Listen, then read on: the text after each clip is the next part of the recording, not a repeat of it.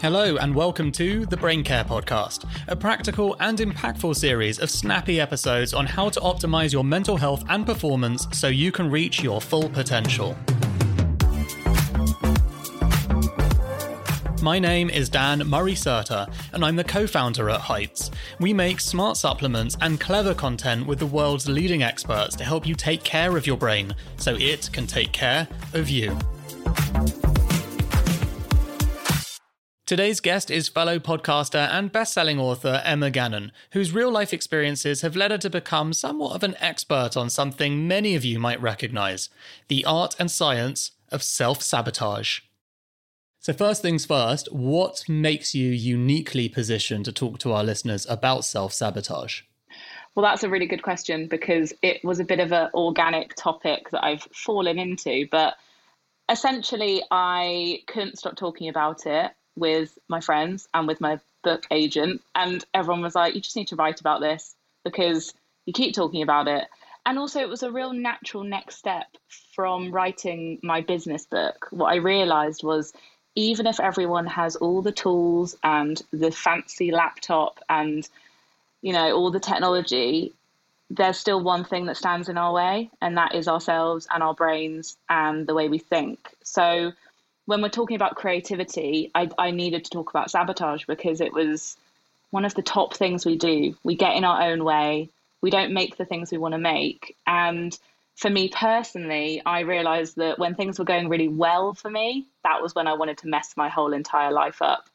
And it's just such an interesting thing we do, how we can't accept fear for what it is.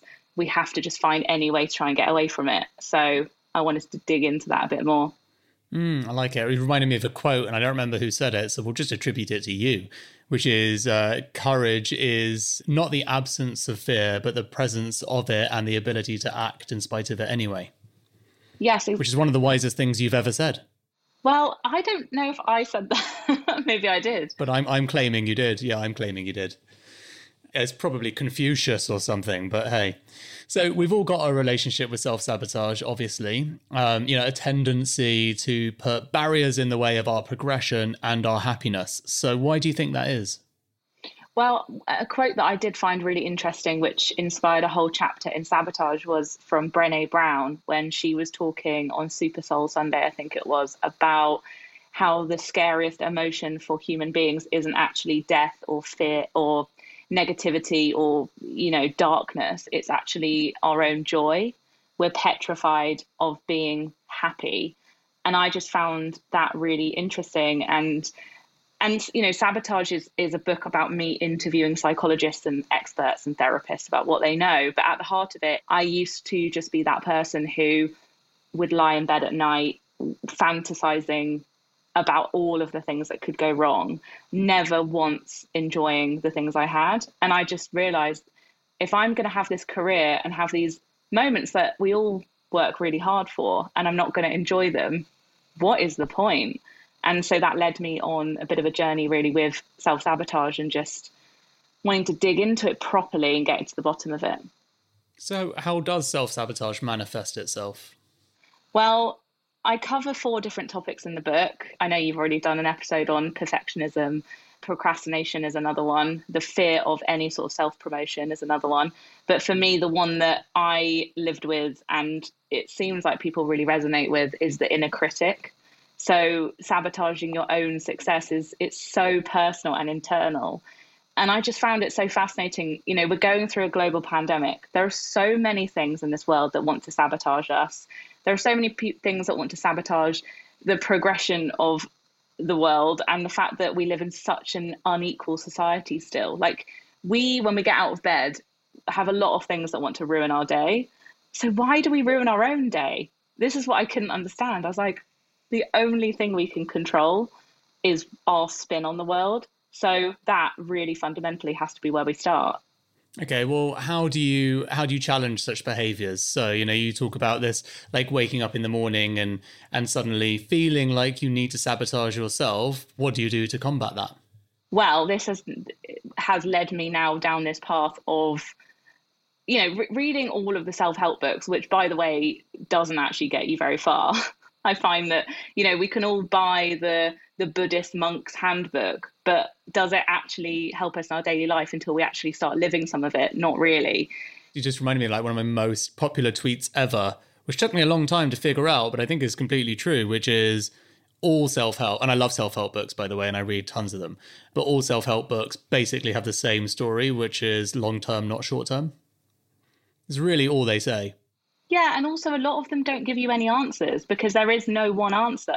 This is why I love self-help books too, and I've written technically too. But what I find interesting is it's up to us as the individual to find our own ways. And what I found really exhausting from the American market of having a book out in America is people do want 3 steps to success. They want 3 life hacks that will sort yourself out. I just don't really buy into that. But what I do buy into is starting really, really small, planting a very small seed and just working it out from there. And for me, it was just the really simple premise of realizing that you need to observe your own thoughts. Starting there, just allowing a thought to come in, analyzing it from a bit of a third party sort of mind. Even talking to yourself in the third person can be really good. That really helps me. When I'm absolutely spiraling with a thought, I will literally be like, come on, Emma, like, don't do that. It sounds so ridiculous, but just being really objective with your own voice is a really good starting point.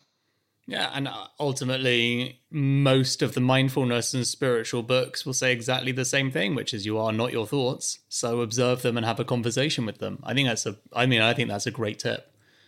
The other helpful thing for me was to realize where the thoughts were coming from, because sometimes they were internalized from other people, which is always a really weird one, because you realize that sometimes your negativity, it has actually come from somewhere. It's come from maybe a teacher who said you were rubbish at school, or it's come from a friend who said something really weird to you one day that you've remembered all these years later. And I think investigating where they come from, that's been really useful for me. And I use examples in the book actually of things that I've put off doing because of something someone had said to me years ago, and then realizing, so this is a really random example, but when I was about 18, my whole family would just make jokes that I couldn't drive, and it turned into this thing of like, Emma can't drive very well. So I haven't driven a car for 15 years because I didn't think I was very good at it. And that hasn't ruined my life. That's fine. And I'm sure I can get in a car and try again one day. But for a lot of people, that could be writing or speaking or doing any sort of art. Like that makes me feel quite sad if you don't unpick where that came from.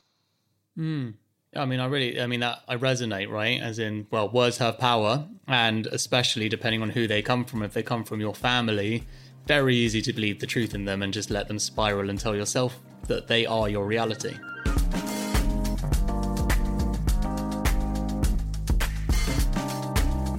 I know that you advocate a lot for the multi-hyphenate approach. I'm just interested how you sort of avoid the stigma of being a jack of all trades and getting burnt out for taking too much on. The multi-hyphen method is basically my sort of guidebook / manifesto, I suppose, of living the multi-hyphenate life, which means doing more than one thing, not pigeonholing yourself, not being afraid to work a few different careers that maybe don't make sense to other people. Really, it's my way of turning the jack of all trades myth on its head. And when it came out, people thought that I was like campaigning for this way of working for everyone, which is absolutely not the case. I just was happy if I met 20 other people that were like me. I thrive with having lots of different things going on. I also think for my mental health, having one job and going into one workplace was awful for me, because the way that I work is just that I'm quite sort of scatty and I need like lots of things on the go, but also it took so much mental energy to put all my eggs in one basket. It just frightened me.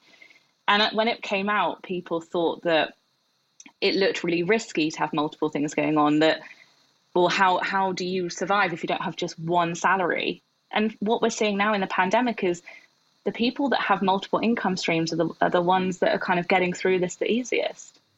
Yeah, I mean, it's interesting because I massively vibe off that. I have always had multiple interests. And I think the most interesting thing about it is what it does for your identity, because just depending on where the first point of interest someone found you on, whether it was a podcast or it's your newsletter or it's the company that you own or it's, my cat's Instagram account, people have very different perceptions of what I actually do for my living. And I've always found that quite funny because I don't really see what the big deal is. Like, I like to do a bunch of different things. I don't know why it's so hard for you, but people just can't place that. They want you to be one thing that they can categorize quite fast. Otherwise, you don't really make sense.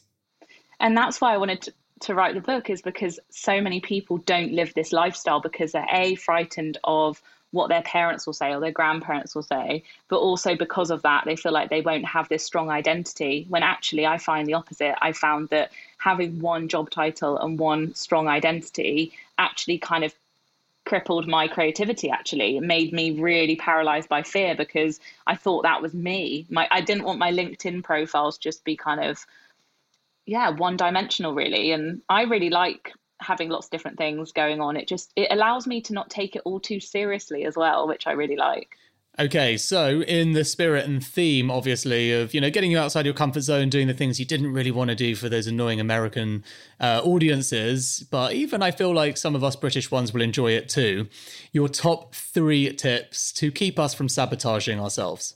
Yes, definitely. So a tip I would start off with is getting to know yourself quite well is a great place to start. So you don't have to be someone that kind of makes a pie chart or a graph of your behavior, but I'm definitely someone that really likes to notice patterns in just my own behavior.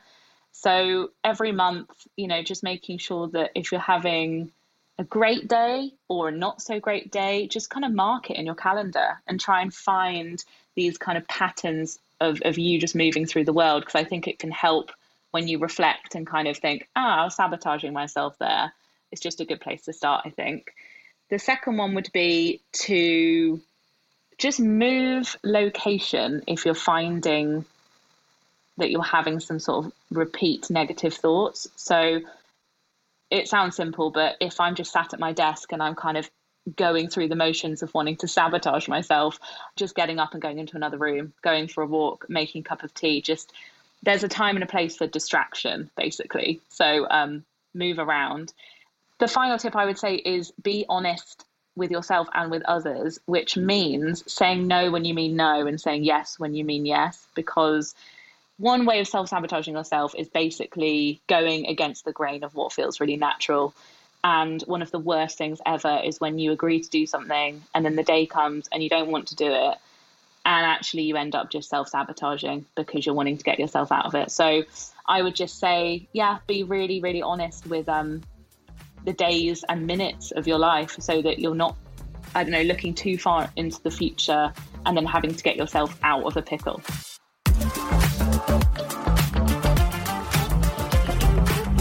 Thank you so much for listening to this episode of the Brain Care Podcast. Don't forget to leave us a review and subscribe so you don't miss any future episodes, and follow us at Your Heights on Instagram and Twitter for daily doses of brain care.